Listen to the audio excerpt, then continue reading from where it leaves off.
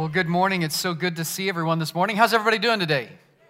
Great. You look really good. I like that. And man, the way you were singing on Silent Night was just awesome. Thank you so much for doing that. My name is Chad. I'm one of the pastors here at Calvary in Tulsa. I'm with First Baptist Owasso. We all are. And it's just such a great privilege for us to be together.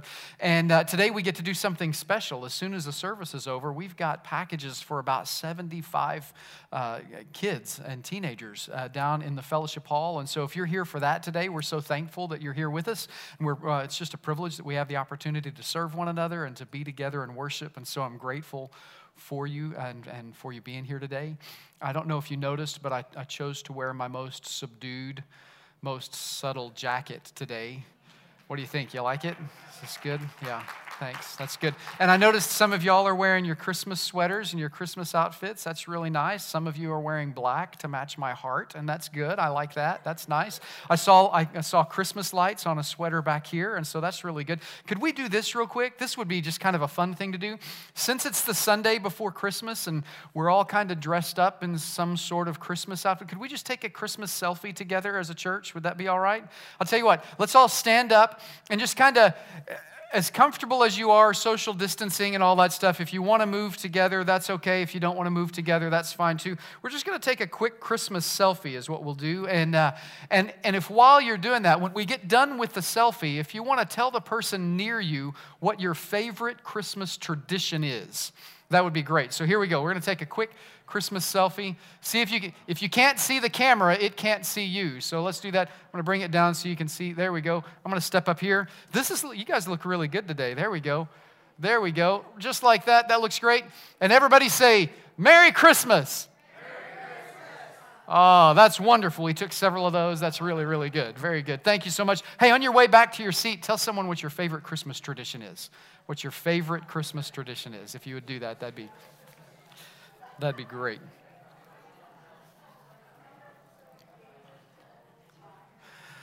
I'm going to take my jacket off so that it's not louder than my sermon, because I didn't want to do that. Take my jacket off so it's not quite as loud as my sermon. Turn with me in your Bibles to 1 John chapter 1. That's where we're going to be today. And I love Christmas. I just love everything about Christmas. And it's so much fun to be able to be with family and friends. And it's so much fun to celebrate our Savior and to just talk about the grace of God that was given to us through His Son and how He came at Christmas and how He entered this world. Of all the places and of all the ways He could have possibly chosen to save the world, He chose to show up and do it Himself. Now think about that in light of all the powerful people you know in the world. Think about that in light of the rich and the powerful. How frequently do the rich and the powerful show up to fix a problem for you? How often does that happen?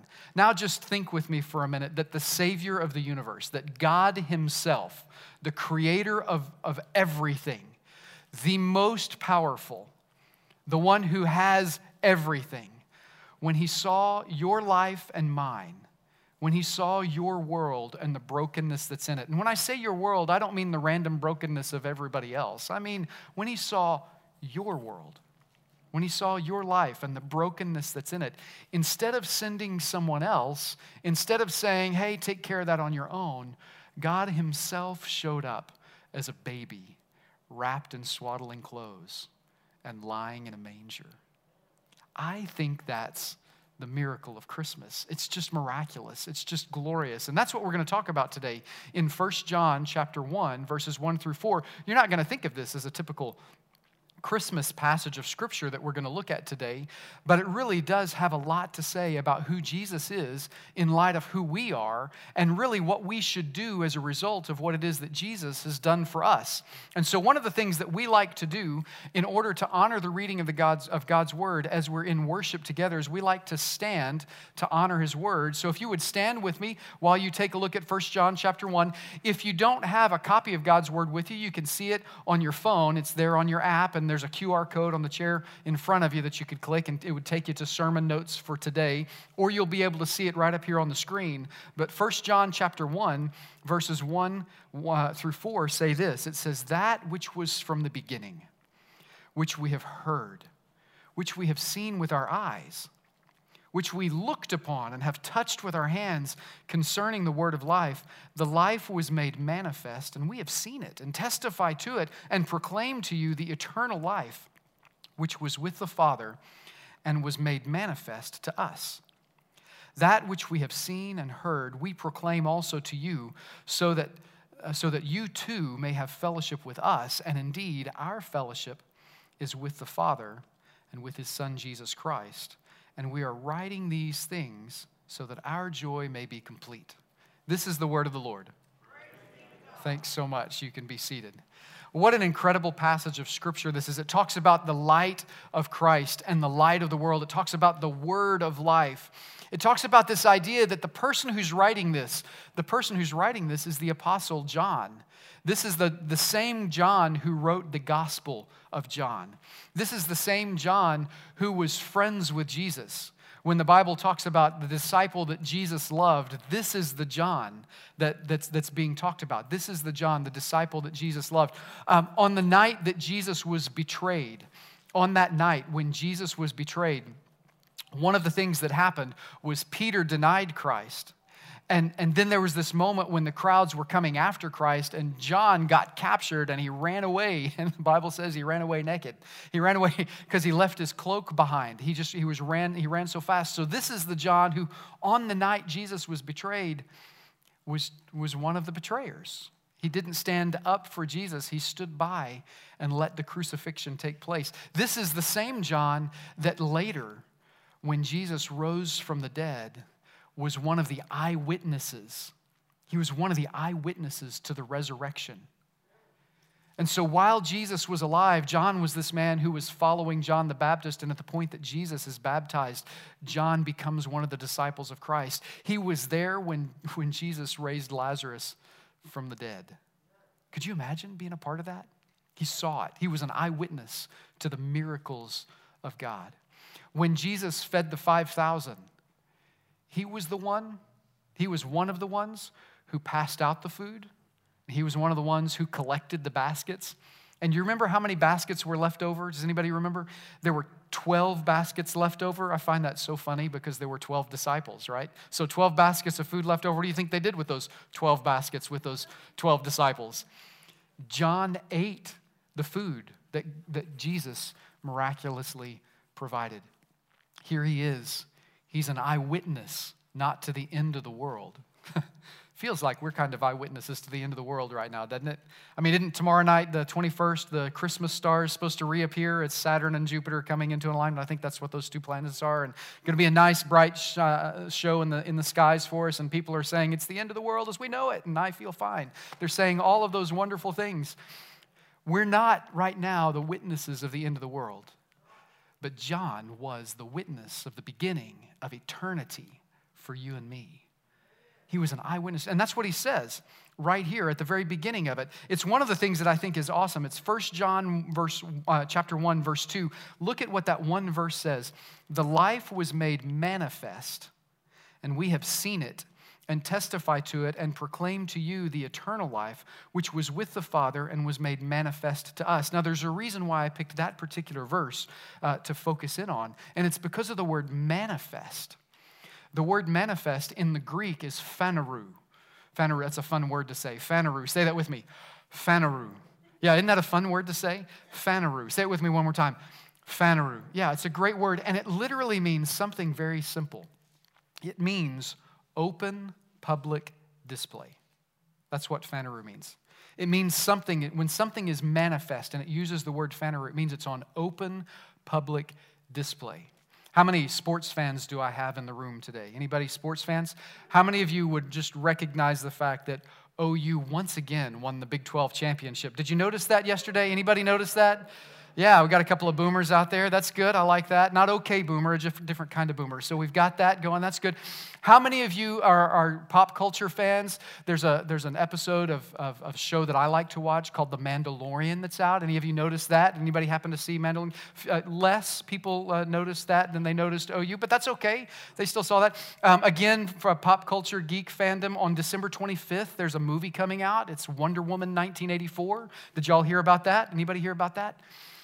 All of those things. Oh, wait, there's one more. Did you notice there's people who are starting to take a vaccine. Have you heard about that? Anybody?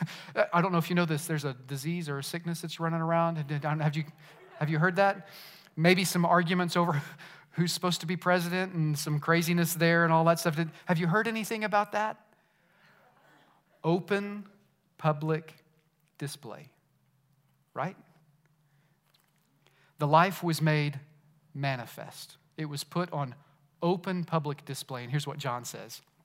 We have seen it, and we testify to it, and we proclaim it to you, the eternal life, which was with the Father and was made, well, it was put on open public display with us.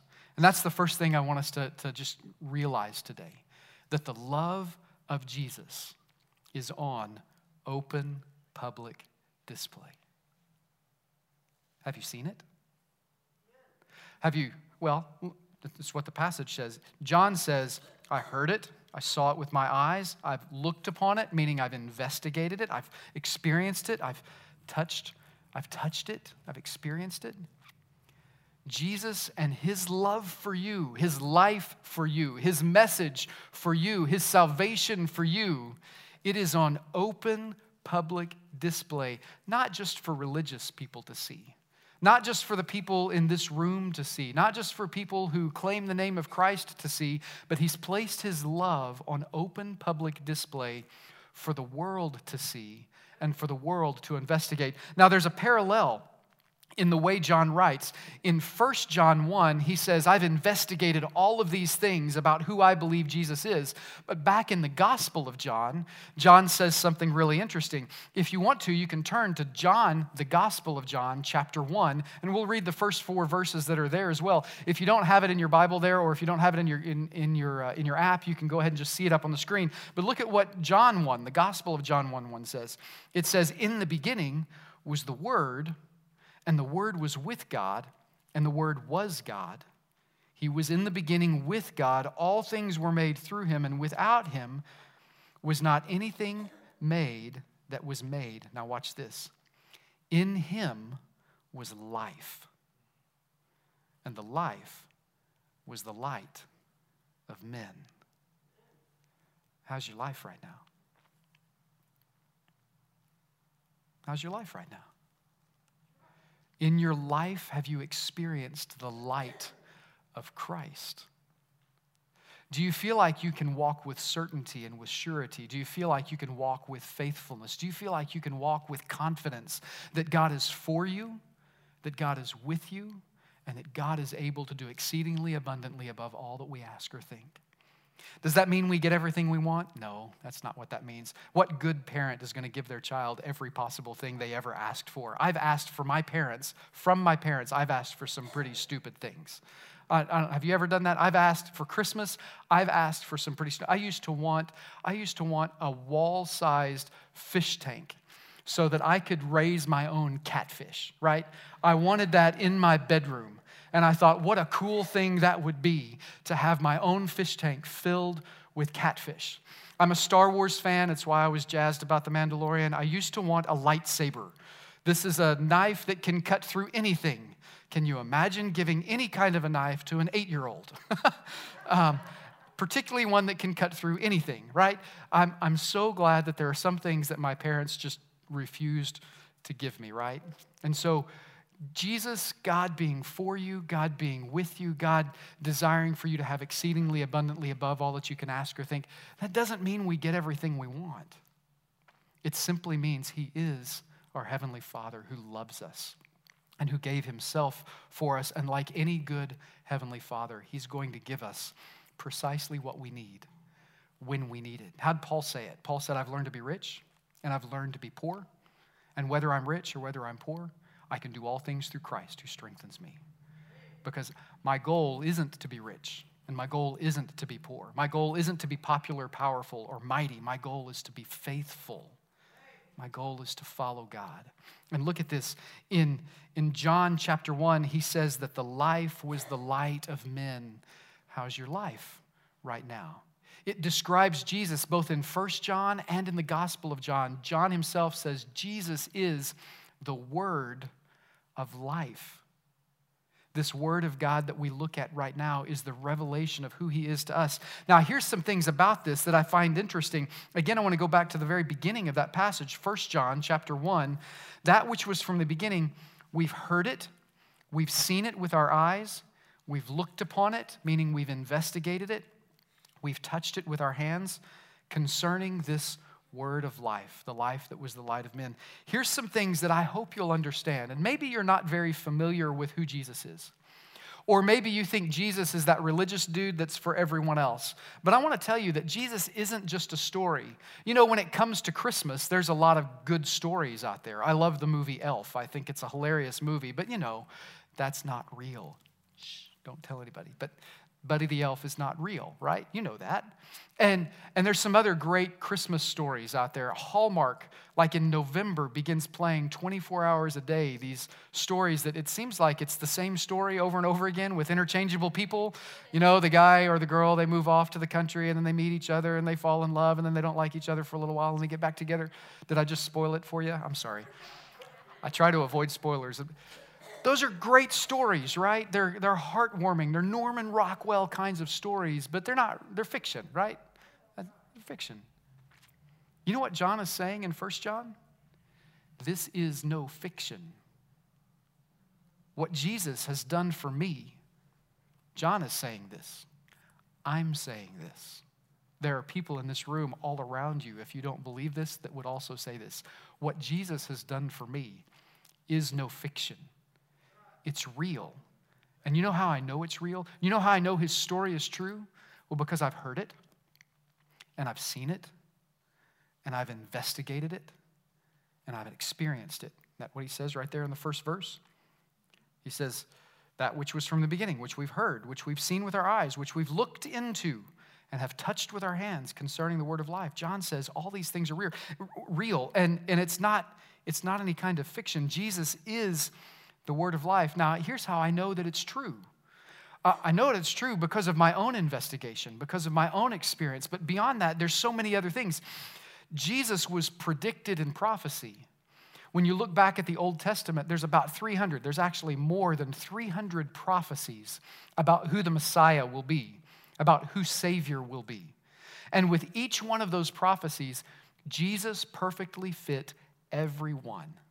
The statistical probability that any one person on the planet would meet every prophecy as spoken of in the Old Testament is astronomical, but Jesus met every one of those 300 prophecies. Now, my dad had an interesting experience. His name was Charles Edward Balthrop.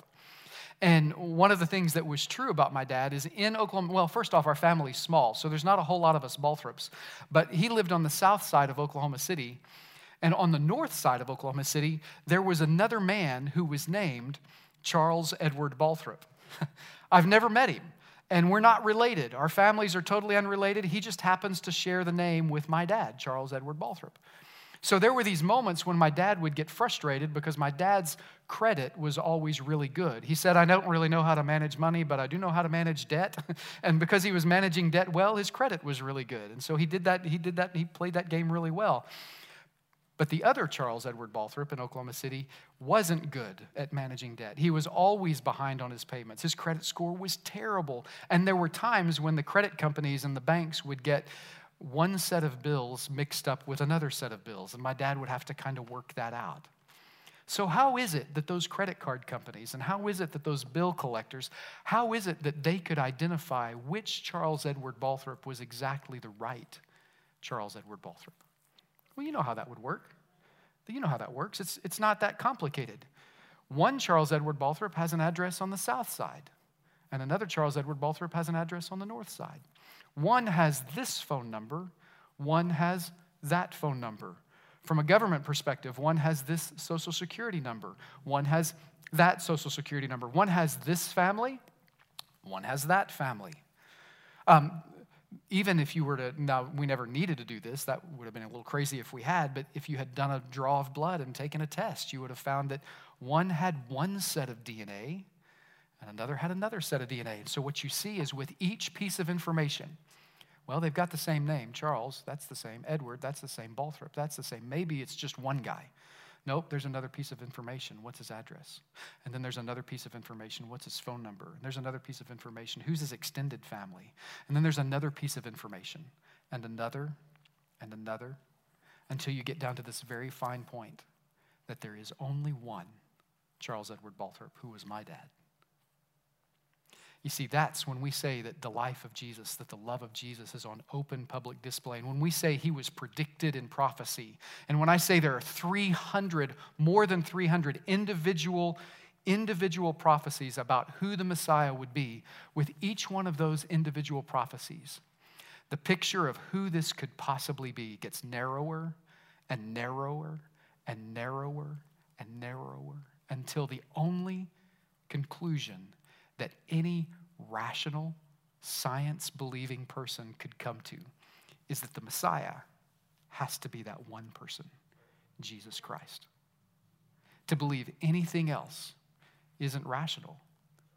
It's as crazy as believing that my dad, because that other guy was named Charles Edward Balthrop, that must be my dad. It's as crazy as believing that.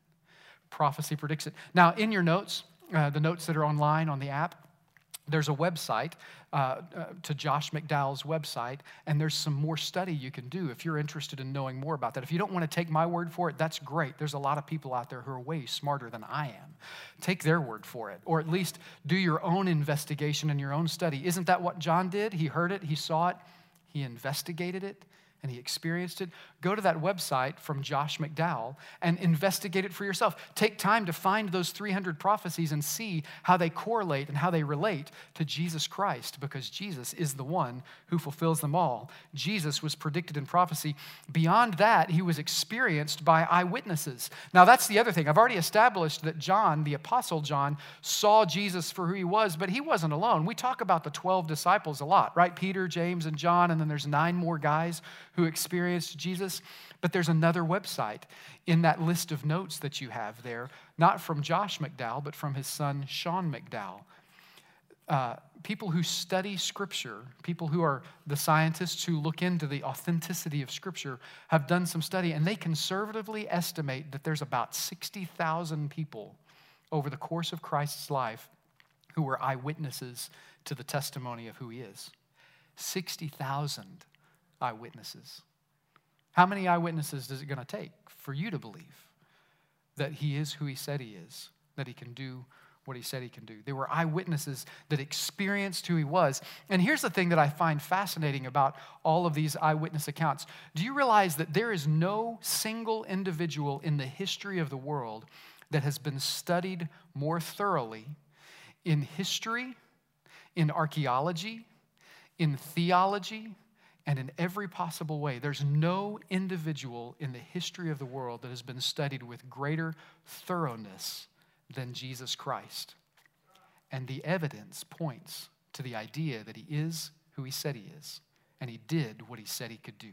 That's where all the evidence points from those who are eyewitnesses. It's one of those crazy things that there's an old book by Homer. It's called the Odyssey. And then Virgil wrote the Iliad. Those are classics. If you grew up in a school where they made you read literature like that, the Homeric Odyssey and Virgil's Iliad, there's more evidence to prove that what we have written in Scripture is accurate than there is to prove that what was written in Homer's Odyssey and Iliad is accurate to the story. There's more evidence to prove the historic reality of Jesus Christ and what he did than there is the existence of William Shakespeare. Think about that. The words we have written in Scripture have been so thoroughly studied and so thoroughly investigated, not just by people who believe it, but by people who don't, that we have more accurate Scripture texts than we have an accurate copy of Hamlet written by William Shakespeare. Why? Well, because for those of us who are believers, we have this incredible value that we want to study the word of life. And so men and women like me and like the people of our church have been studying this Jesus for generations, for 2,000 years. People have been studying, is this man who he says he is? Did he do what he said he could do? And now what am I supposed to do? Faithful followers of Christ who have looked into it, who have heard it, who have seen it, who have experienced it, they've investigated whether or not these historic claims about who Jesus is are true. And at every turn, we've found them to be true. But it's not just people who believe. It's not just the religious faithful that have looked into it. There are people who are irreligious. There are people who are atheistic. There are people who look into it and go, I'm going to look into this because I want to disprove it. You know, one of the heroes of my faith is a man named C.S. Lewis. And it's interesting to call him a hero of my faith because he didn't come to faith because he just believed. He actually began investigating the life of Christ because he didn't believe. And he thought, I'm an academic. I can prove this guy wrong. I can prove that this isn't real and that this isn't true. And the further he studied and the deeper he got into it, the more he heard it, the more he saw it, the more he handled it himself, the more he came to realize this Jesus is either a liar, he's a lunatic, or he's got to be the Lord of my life. And with his scientific study, he went, nope, he can't be a liar. Eliminated that off his list. Lunatic? Well, maybe. No. Look at all the eyewitnesses. Look at all the prophecies. Look at the effect in history. Nope, can't possibly be that. He needs to be the Lord of my life. That's the conclusion C.S. Lewis came to. What about you? Have you investigated it, or have you just taken the word of somebody like me for it? Have you let someone who's really, because, you know, there's days, I have good days and bad days, just like you. There's days when I represent him really well, and then there's days where if you look at my life, you're not going to want any of Jesus because I don't look very much like him. Have you let someone in the church try to speak for Jesus, and now you've got a bad taste in your mouth for who he is? Don't do that. Like I said, I have good days and I have bad days. Some days I get it right. And some days, I'm a terrible example of who Jesus is. Don't take my word for it.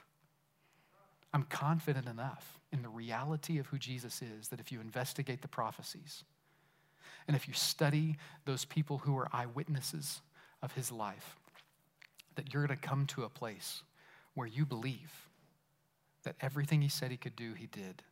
That he is the sinless, perfect, spotless Lamb of God who died for your sins and mine, who made a way for your salvation and for mine. And so he was predicted in prophecy, he was experienced by eyewitnesses, but he was also proclaimed. He's being proclaimed right now, today, but he's being proclaimed by people who would rather die than dishonor him. Do you realize that all of the 12 disciples died a martyr's death? You might think to yourself, well, these guys, they started a religious movement and now they're just in it for the money. I could be cynical like that, and I could see that. But cynical people don't die for the cynical thing that they're just trying to make money for, right? Cynical people don't get crucified upside down. That's the way Peter died. Cynical people like James, he died on a sword. Somebody stabbed him with a sword. People don't do that just for money, right? Not to defend some crazy myth that they're trying to propagate so they can make a living and a nice life for themselves. People don't do that. The Apostle John, he died in exile on the island of Patmos. He wasted away without anybody around. And the reason why he did that was because of his faith. And he's not the only one. For generations, there are men and women who have said, I would rather die than dishonor God. I would rather die than speak something that's not true about Jesus Christ. And here's what I know to be true. Jesus died on the cross, and he rose from the dead. And because of that sacrifice he made for my sins, I'm forgiven, and you can be too. And I'd rather die than dishonor that message. And I am not alone.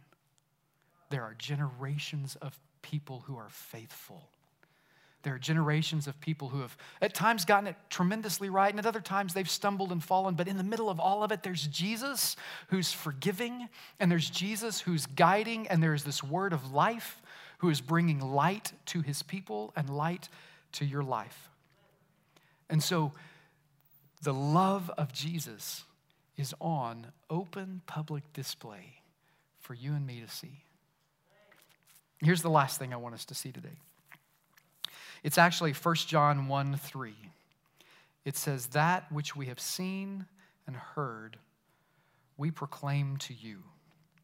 And more specifically, it says, we proclaim it to you. And at the very end of verse 4, it says, and we're writing these things, we're proclaiming these things so that our joy may be complete. So one of the reasons why we preach this, one of the reasons that Christmas is so glorious, we sing the song, "Joy to the world, the Lord has come, let earth receive her King." And what it says right there in verses 3 and 4 is something very simple. It says, Jesus brings inexhaustible joy to those who know and proclaim him. And so maybe you walked into this room and you walked in without much life. Well, Jesus is the word of life. And in verse 4, as we proclaim Jesus, the word of life, he brings light into our life. And as he brings that light into our life, it becomes the inexhaustible joy that he gives to those who know him and proclaim him. It's such a beautiful thing that God has done for us,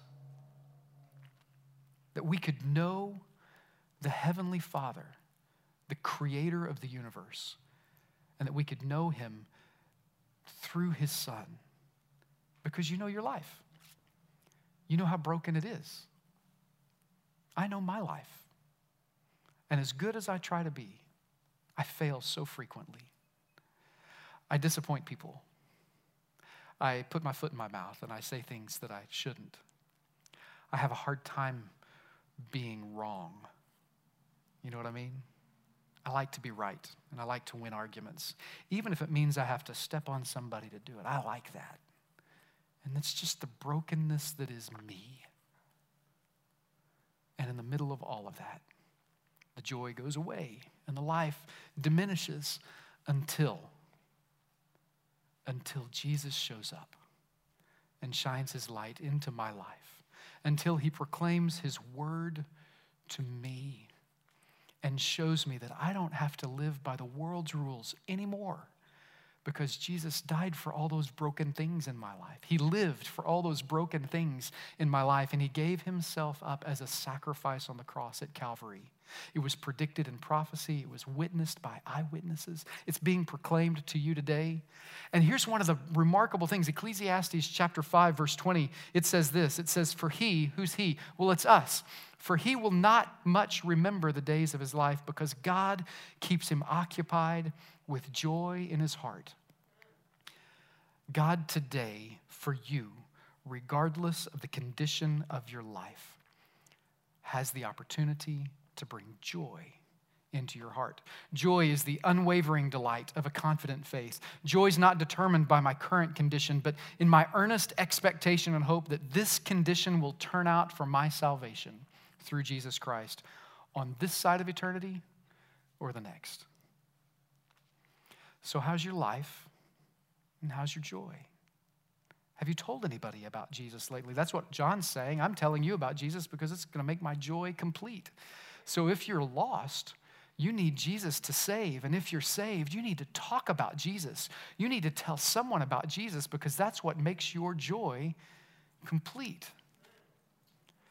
And so let's just bring it all the way back to the very beginning. 1 John chapter 1, verse 1.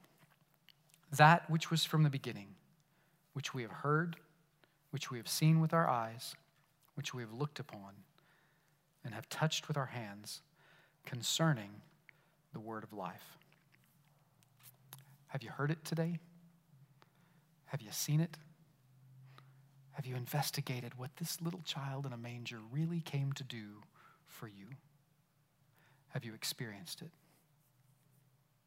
I guess the way to say it is really simple. It's to ask this question: have you come to grips with who Jesus is and what it is he's done for you? Let me invite you to bow your head and close your eyes for just a few moments. You know, we do that. We bow our heads and close our eyes so that we can just take a moment that's personal and respond to what it is that God said to us today. Because through this, my hope and prayer has been that God has spoken to your heart.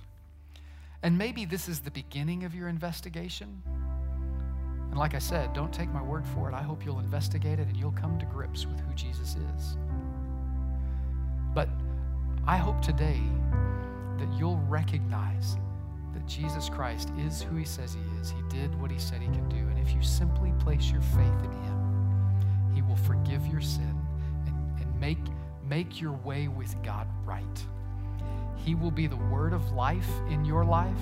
He can bring inexhaustible joy to who you are. He can make your joy complete.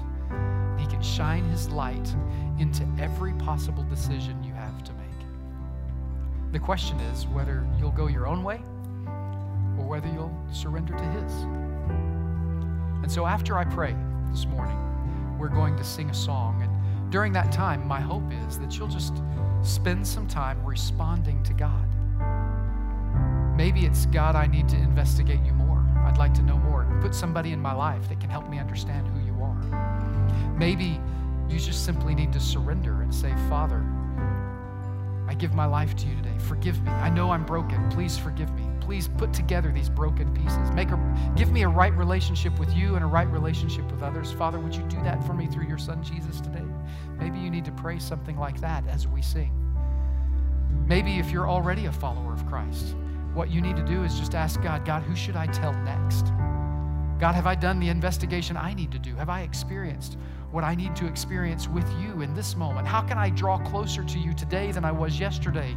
And tomorrow, how can I draw even closer to you tomorrow than I am today?